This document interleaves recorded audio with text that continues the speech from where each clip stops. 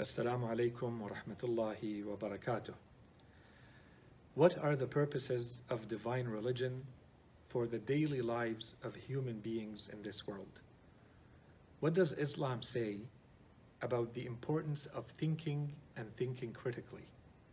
What does Islam say about building a just society for the human beings of this world? And ultimately, what does it mean to live Islamically in today's complex world?